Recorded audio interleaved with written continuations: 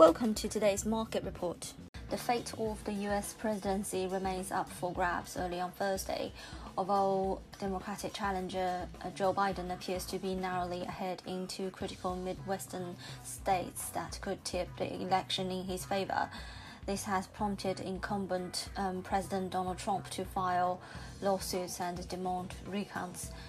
That said, even if Biden is declared the next president, the prospects of the Democrats taking the Senate have dimmed, pointing to further deadlock, i.e. similar policies to those which have seen strong stock market gains since the COVID hit in March.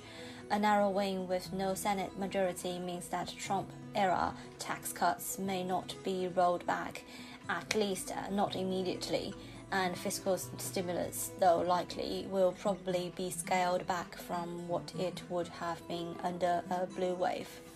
A relatively small stimulus package is likely to put the onus on the Federal Reserve, which is due to announce its latest rate decision later today, to do even more on its own to support the economy, especially with the US setting a one-day record of over 100,000 for new coronavirus cases on Wednesday yesterday, according to the Reuters. Back in Europe, the Bank of England has increased the scale of its bond buying program for supporting the economy by a further £150 billion to £875 billion, while keeping its key interest rates unchanged as the country heads back to lockdown.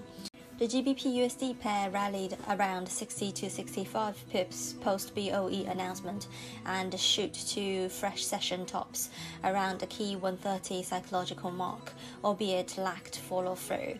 The pair extended the previous day's sharp intraday pullback from near two-week tops around the 130-140 region and witnessed some follow-through selling through the Asian session on Thursday. The GBP-USD pair, however, stalled its intraday slide and managed to rebound swiftly from the 129.30 area after the Bank of England decided to leave benchmark interest rates unchanged at 0.1%. The supporting factor to a larger extent was offset by a larger than expected increase in the size of the BOE's asset purchase program. Adding to this, the UK Central Bank also showed readiness to increase QE further if market functioning worsens, and said that risks to the economic recovery remain skewed to the downside. The near-term outlook is clouded and GBP could trade between the two major levels of 128.45 and 132 for now. Unless there is further spike in volatility these few days, we should be able to narrow the expected range and have a clearer near-term view. Euro-dollar is set to test 115 to 120 range resistance as US election risk ease.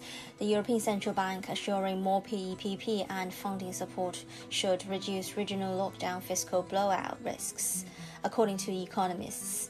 In the October meeting, ECB has prepared markets for increases in their PEPP and potential for increased APP envelope, as well as potential further funding facilities and more attractive terms for TLTRO3 facilities.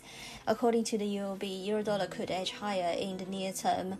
On a shorter term note, 118.50 is already quite a strong level. The bias for Euro appears to be tilted to the upside, with 115.50 acting as a key support. The dollar edged lower as Joe Biden looked to be edging closer to winning the presidential election. The dollar index was trading at 93.312. This is today's market news. Thanks for listening. We'll see you next time.